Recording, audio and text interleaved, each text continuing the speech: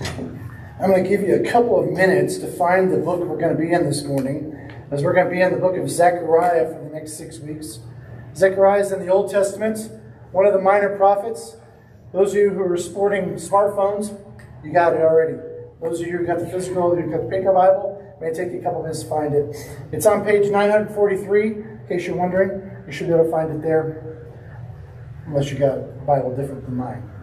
Anyhow, how many of you, it's been a tough time the past year and a half, as we've had government mandates controlling our lives, dictating to us how we ought to live, dictating to us how we ought to go into stores with masks on, dictating to us how we ought to interact and how far to stand apart from other people, how to micromanage. They've been micromanaging every area of our lives, or trying to, rather. It's been tough. It's been tough for us. Especially tough, the extra 15 pounds. Or COVID-19, the 19 pounds, right? It's been a tough year and a half. And we're now starting to come out of it, thankfully. And we're starting to experience some more of the freedom. I remember when the CDC finally came out and they said that masks are no longer recommended to have to wear in the stores. And we walked in, it's like, wasn't it awesome to see people's faces in King Soopers or Safeway or wherever you shop or Walmarts, and you go into, hey, I can see a smile on that person. I can see a grin. I can see somebody's face for the first time and be able to have a full conversation instead of just having to read what they're thinking through their eyes. It's been fun. Imagine being the Hebrews after 70 years in captivity, allowed to go back to their homeland. And for 70 years, they've been oppressed by a government that was pushing them down and treated them as slaves and refused to allow them the freedoms they used to have. We just had it for 15, 16 months. In some states, it's still going on. But for most of us, it's just been 14, 15, 16 months, and we were already at each other's throats. And imagine for 70 years. And now imagine the spiritual anemia that would have taken place among those people. The lackadaisical attitude, the apathy that would have seeped in over the course of 70 years as they're bombarded by cultural ideology that's not their own. There's all these other statues of these other gods, and the social pressure is there to give in. The cultural pressure is there to just come on, just make your sacrifice. It doesn't mean anything anyway. If you want to be accepted by our culture, you need to do what we do. The pressure was on. And so much spiritual anemia, so much apathy set in place of the 70 years. It became, as they were now going back to Jerusalem to rebuild the city and rebuild the temple and rebuild their nation, it was one more layer of difficulty to reenact and get people back on fire as they're supposed to have been originally for the Lord. And that's where we find ourselves here in Zechariah. Actually, it's 20 years after the first people have come back, and they're supposed to have already built the temple. And all they've laid so far is just the foundation stones. And then apathy set in. Oppressive people came in, opposition rose up, and the people got discouraged, got demoralized, and they allowed the cultural influences around them there in what is the promised land to seep in again, and they left behind their job. That's where we find ourselves as we look at the book of Zechariah for the next few weeks. And how do we come out of that apathy? What is it that God called upon the nation of Israel to do? To come out of that apathy, to reignite the fire within them of spiritual joy, of finding a place where they can come together and worship the Lord in truth and spirit. Come together at the temple, come together for the sacrifices, come together to rejoice again. and to give God His due. In our first year in South Korea, 1993, we were teachers at a small Christian school there, and during the week we used to go to a church, the international church there in our town. After it's church on Sunday nights or Wednesday nights, if we were there, all the teachers, we'd kind of walk back together through the town and down the streets to get back home. And there was one girl in our group, and we used to love to let her lead going home. Her name was Leanne, a good friend of ours. And she readily admits to this. So, Leanne, if you're watching, nobody here knows you, so you're okay. Leanne told us, she goes, no, I just seem to get lost no matter where. I can be 2 blocks from my house and I get lost. She said, I have directional dyslexia. I cannot find my way home. So we said, really? Go, lead. And we'll walk 3 steps back and we'll just watch where you're going to go. And sure enough, we'd be walking down the street, and we knew as soon as we got to this cross street, we had to make a left to go over the railroad tracks, and she'd go up to it and go, make a right. The total opposite direction. And we'd let her go for a minute. Man, get back this way. And she'd come back, and we'd go, get over the railroad tracks, and she'd stop and look.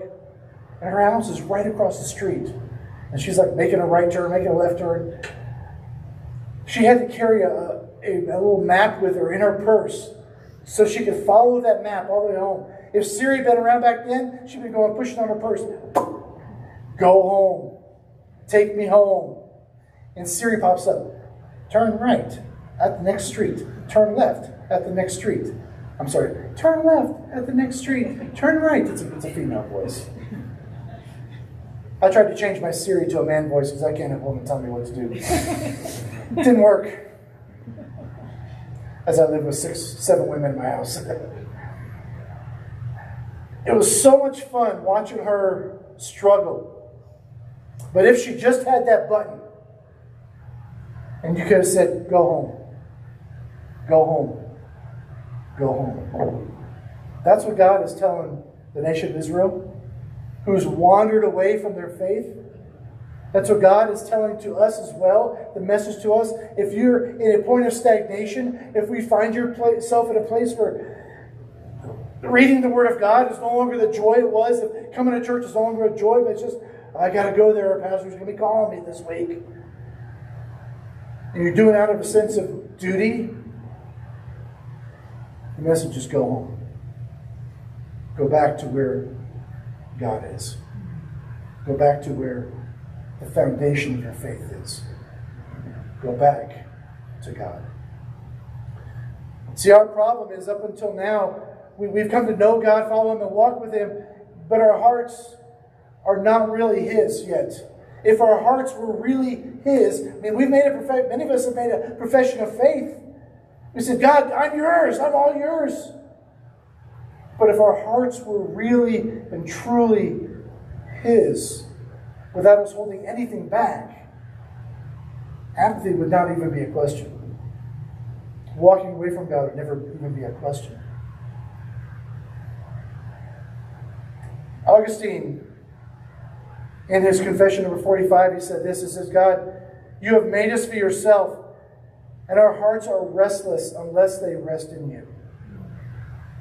Admitting that inside the heart of every man, inside the body of every man, inside our psyche, there is a place there that yearns for God.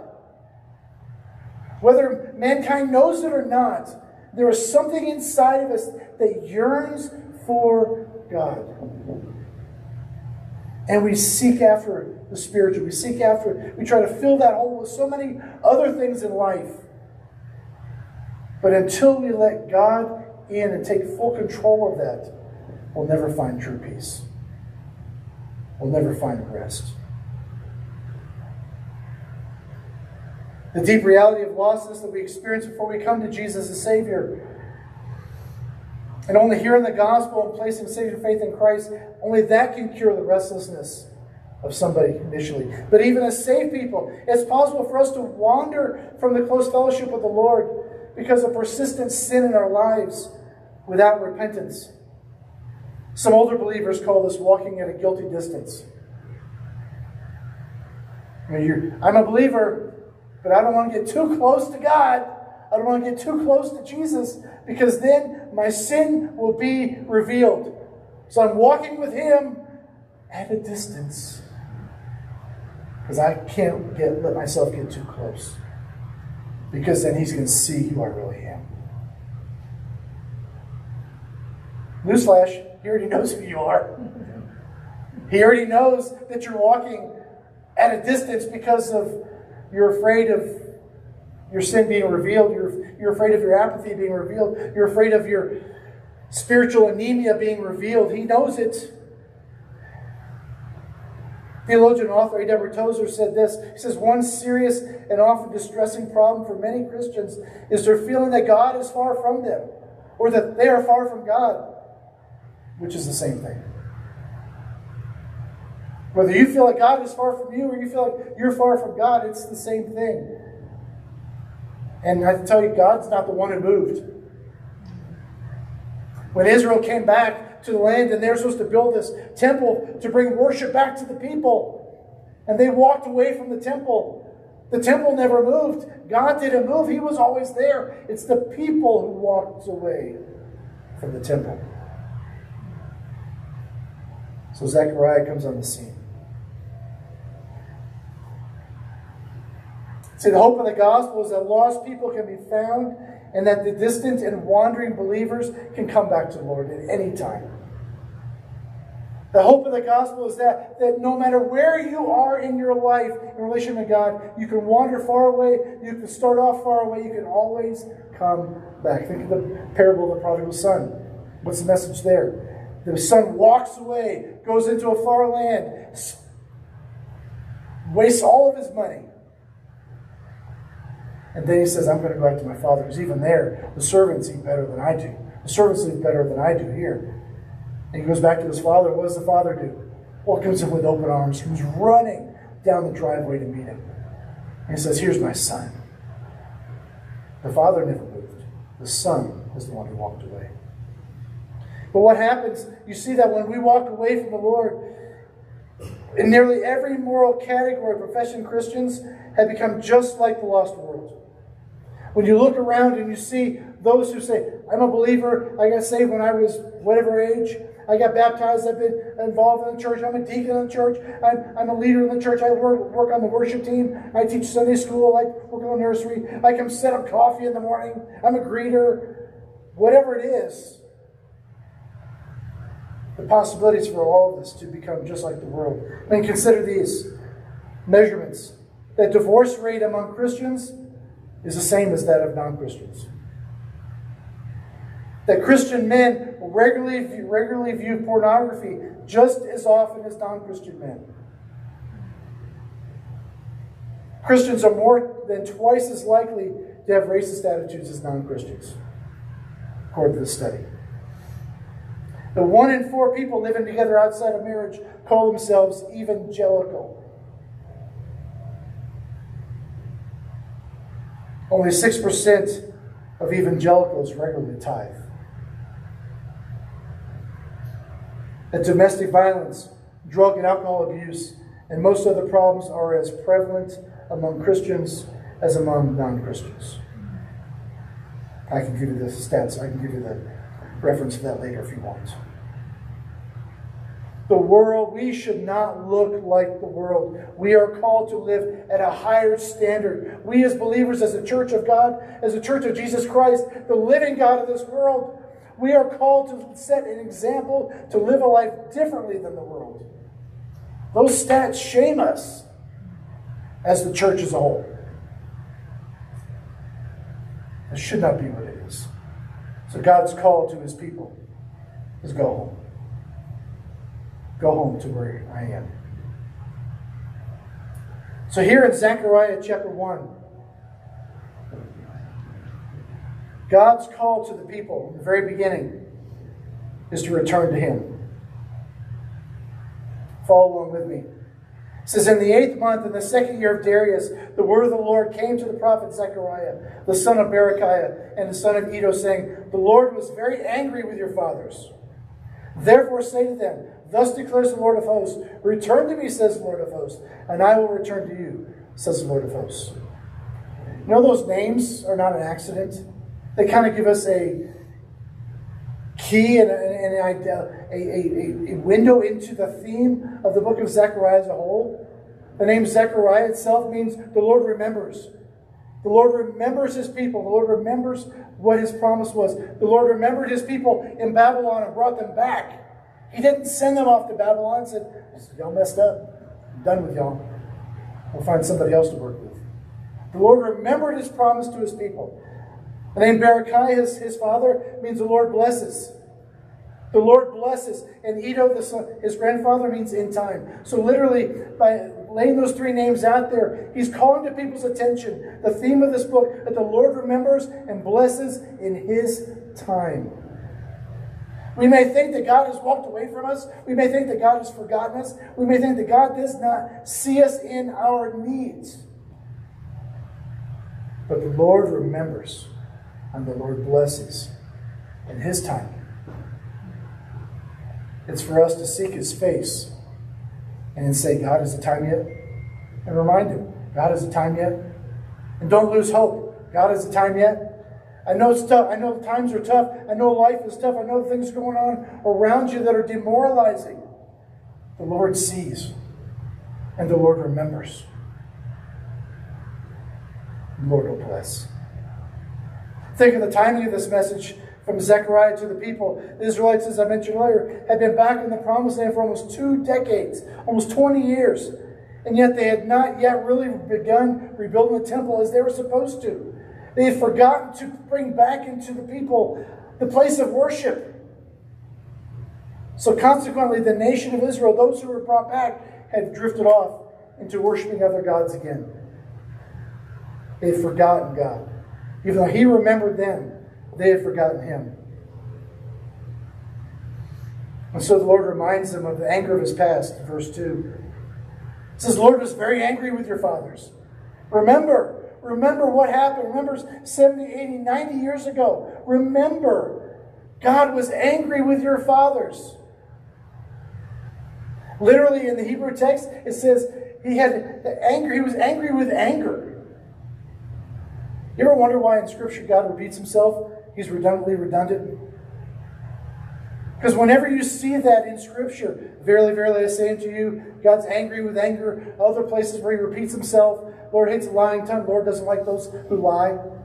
He repeats himself because he's trying to amplifying the force of that expression to bring a point to that. God was really, really angry with the nation of Israel. They had abandoned their worship. They had abandoned him. In fact, Psalm 78 kind of summarizes their offense. He says they did not keep God's covenant and refused to live by his law. They forgot what he had done and the wonderful works that he had shown them. They began attributing all their blessings, all the things that were happening good in their society and their culture, to the other gods, little g's. To all the other gods of other nations. They began worshiping all those other little gods. They began going out to the high places, and they'd forgotten their place, that they were the people of God. Called by God to make an example, to be an example in that nation and that community around them. To lead all the other nations into worship of God.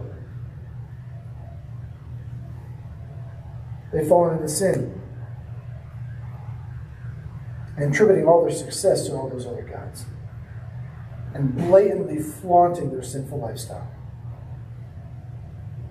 And it says that God became angry with anger over that. How bad do you have to be to get God really, really angry at you? The Israelites did it. And he kept warning them, didn't he? He kept warning through all the prophets, it's coming. If you don't turn around, if you don't stop, if you don't go back to the way it was, if you don't turn back to God, I'm going to bring judgment. For hundreds of years, he kept saying, I'm going to bring it. It's coming. and say, oh, God's been saying that for 100 years. He's not really going to do anything. Then Nebuchadnezzar comes marching through their land. Then Darius takes over from Nebuchadnezzar. And God remembers his people. See, his righteousness, his righteous wrath caught up with them. And he called the people to return to him, and they didn't. He called the people to remember him, and they didn't. Until it was too late. How bad do you have to be to get in God's anger zone? You ever been to SeaWorld? You know what the soak zone is? You get your tickets, and they say you can sit down front, right by Shamu. And people willingly go down into that zone. It says, soak zone, you will get drenched if you sit here. Here's a piece of plastic. Good luck. Here's a Walmart plastic bag, a shopping bag, put over your head with the holes in it, right? And people willingly put themselves in that soak zone because it's fun. On a hot day, maybe. What's it got to be like to willingly put yourself in God's anger zone? That's what the Israelites did. They didn't just fall into it. They didn't just trip into it. They didn't just one day find themselves, oh, how did I get here? Oh, what happened? God had been warning them, and they continually, over and over and over again, put themselves in his sights of his anger. And the only way out of his anger zone is to repent and return. To repent and return. God's promise to us, and he says it right there. He says, return to me, says Lord of hosts, and I will return to you.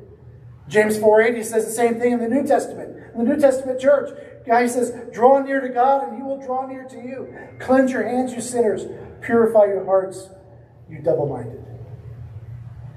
God's message was the same to Israel as it was to the early church, the same as it is to us today. It hasn't changed. God hasn't moved. We have. And he repeats his warnings to Israel. He repeats those warnings. Look in verse 4 through 6. He says, don't be like your fathers, the ones he was angry in anger about. Don't be like your fathers, to whom the former prophets cried out. Thus says the Lord of hosts, return from your evil ways and from your evil deeds. But they did not hear or pay attention, declares the Lord. Your fathers, where are they? And the prophets, do they live forever? But my words and my statutes, which I commanded my servants, the prophets, did they not overtake your fathers? I warned you. I sent the warnings out there. I put the message out there in the prophets and in the scriptures. It was there for people who had the ears to hear and eyes to see. It was right there for people to pay attention to. And they ignored all the signs. He says, where are your fathers now? Where are the prophets now? Did they live forever? No. But my word does. And eventually, God's word overtook their fathers. So his patient endurance was long. He gave them opportunity after opportunity after opportunity after opportunity to turn back to him, and they refused. Eventually, their sins caught up with them. Eventually, God's word overtook them. They ignored the words of Isaiah, of Habakkuk, of Jeremiah. In fact, Jeremiah, how would you like to have been him? Preaching the word of God, and God said, you're going to go and preach and nobody's going to listen to you. You're going to go and share my word and nobody's going to listen to you. In fact, at one point, they took Jeremiah, they threw him in a dry septic tank. Anybody ever fallen into a septic tank? My brother did. The day before Regina and I got married, we were behind her grandmother's house, being stupid, probably. I don't remember. It was 29 years ago. This month. Happy almost anniversary. And my brother takes a step, falls right down into the septic tank. We fish him out, get the hose, spray him off. It wasn't fun. His legs were blue from the fluid that was in there. It was not fun. He stunk. Jeremiah, they threw him down in that cistern. And he got to witness the destruction of Jerusalem. He got to witness the people being hauled off. He got to witness the end results of his preaching. That almost nobody turned their hearts back to God. See, overtake here in this verse, verse 6, it says God's words literally overtook the people. It literally means to catch up with them. Their sins caught up with them. Their lifestyle caught up with them. You've got to wonder if all people were being hauled away by Nebuchadnezzar and his tribe, if they were, God, God, aren't you going to do something? Then they turn their eyes to God. God, aren't you going to stop this? God, have you forgotten your people? No, God didn't forget his people. They had forgotten him. In Deuteronomy 28, it says, all these blessings will come and overtake you because you obey the Lord your God. In verse 15, but if you do not obey the Lord your God by carefully following all of his commands and statutes I am giving you today, all these curses will come and overtake you. He was talking to the nation of Israel. Moses is preaching to them. Follow the commands of God. Put yourself within the box that God has laid out, and you will find yourself safe. You will find yourself within his blessings. You will find yourself with more joy and blessings than you can fathom. But if you willingly remove yourself out of the box, you place yourself in the anger zone. You place yourself in God's soak zone willingly. Outside Louisiana, there's a bridge. 24-mile long bridge. It crosses Lake Pontchartrain. If you've ever gone from New Orleans side all the way across to the other side, there, Lake Pontchartrain, it's a long bridge. You lose sight of land on both sides. It's awesome. It's fun.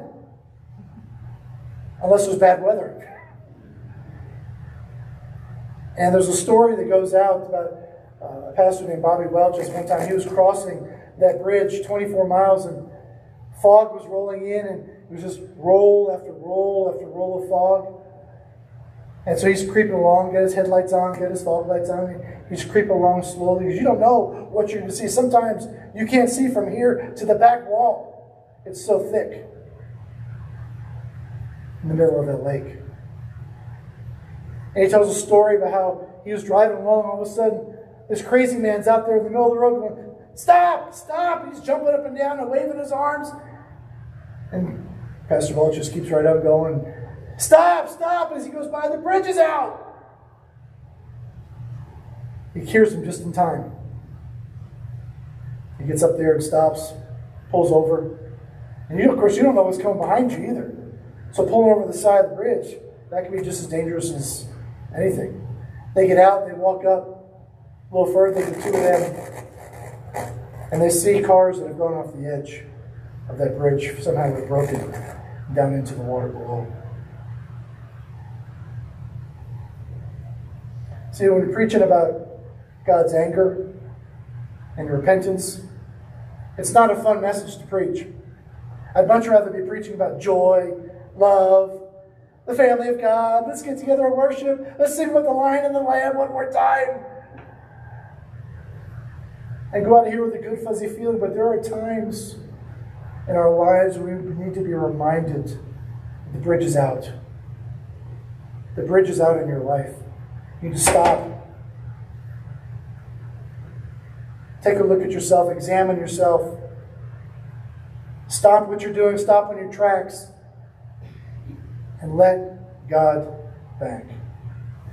It's an urgent message and a loving message. Just as much as we love talking about the love of God and talking about the resurrection and the Christ, we got these banners up here that talk about God so loved the world, there's no greater love. Hosanna in the highest. He's risen. He's saved. He heals all.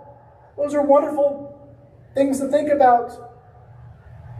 But God's righteous judgment is out there as well for those who willingly set themselves apart from God. But it's not just the message of repentance and sin that we need to think about too. God's mercy is there as well. And that's another reason why we want to return to Him, because His mercy is always there, welcoming us back. Right? His mercy is right there. And this is what the people in Babylon realized.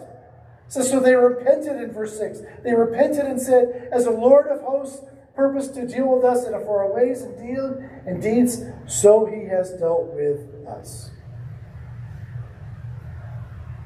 They remembered the Lord.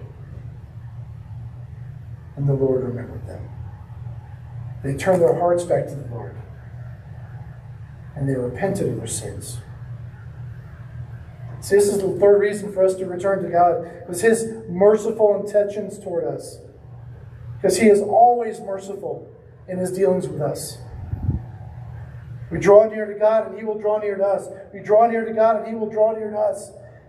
You hear the order of that? Just like it was back in James and here in Zechariah, it's the same order. You come to God and say, God, I've walked away from you. I'm coming back. And God says, here I am, waiting for you the whole time. I've never moved. Simply waiting on us to come back. His mercy is there. The Hebrews likely repented during and immediately after their captivity, but the judgment of God was already upon them. They came to understand that they had been taken away from their homeland because of their refusal to obey the warnings of God's prophets. They needed to repent. Repenting requires radical change. It's not just saying, I'm sorry. That's Bill Clinton. It's not just saying, I've been caught. Oh, sorry, Mom. You ever have your kids tell you that? What were you doing? Nothing? Why'd you hand the cookie jar? A cookie for you.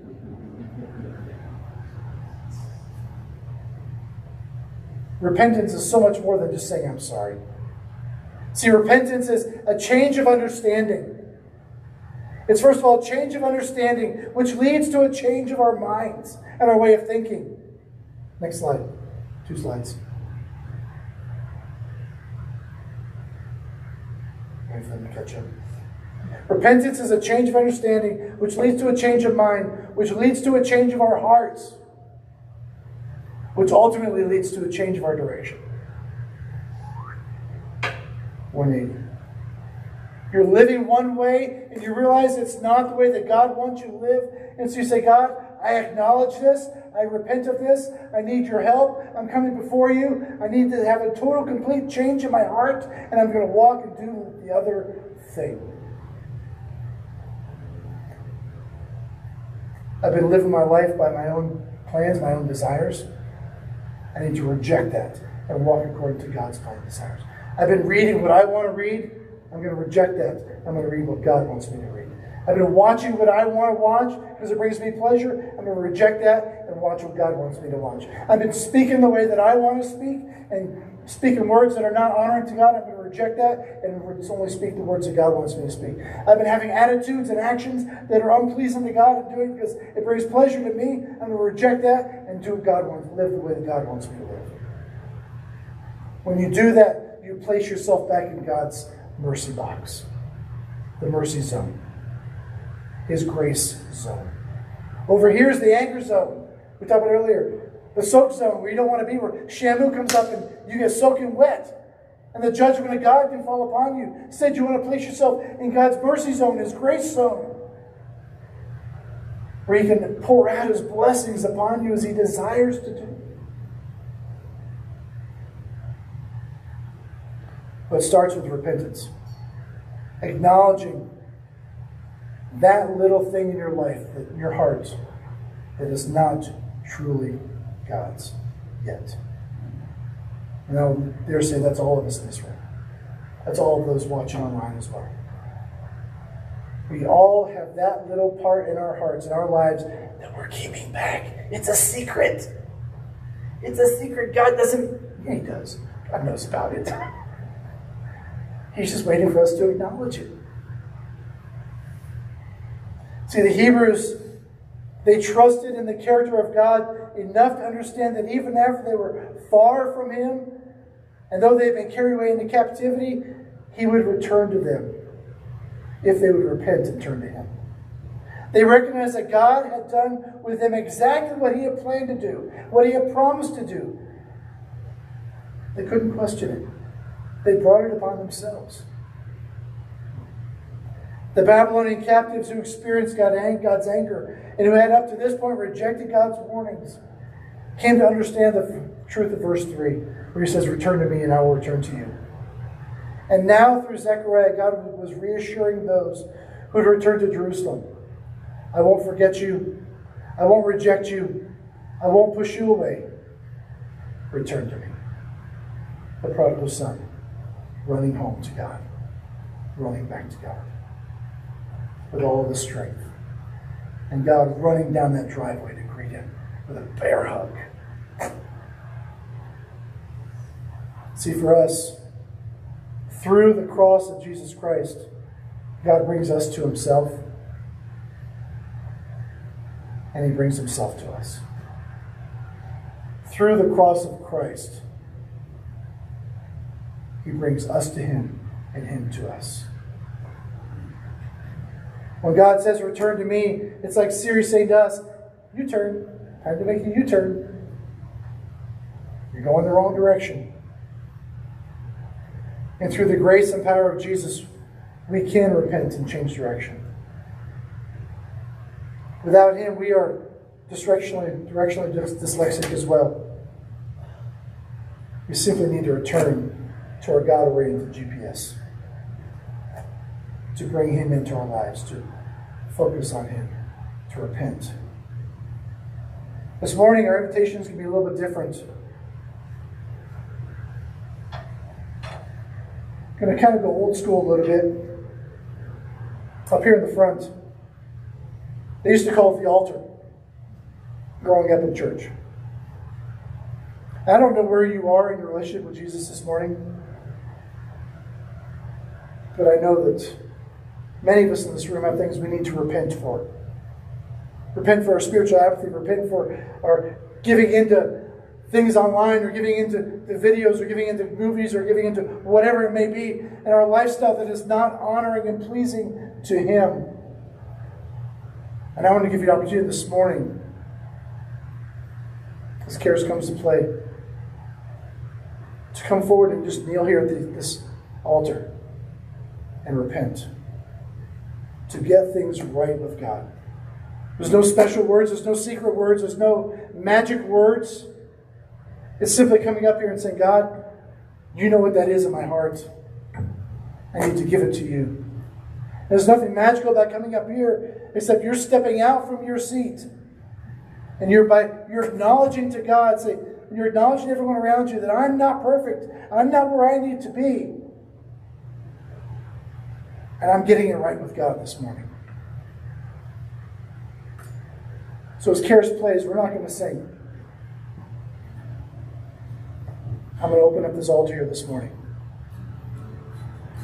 and ask you to come forward and pray as she sings with us.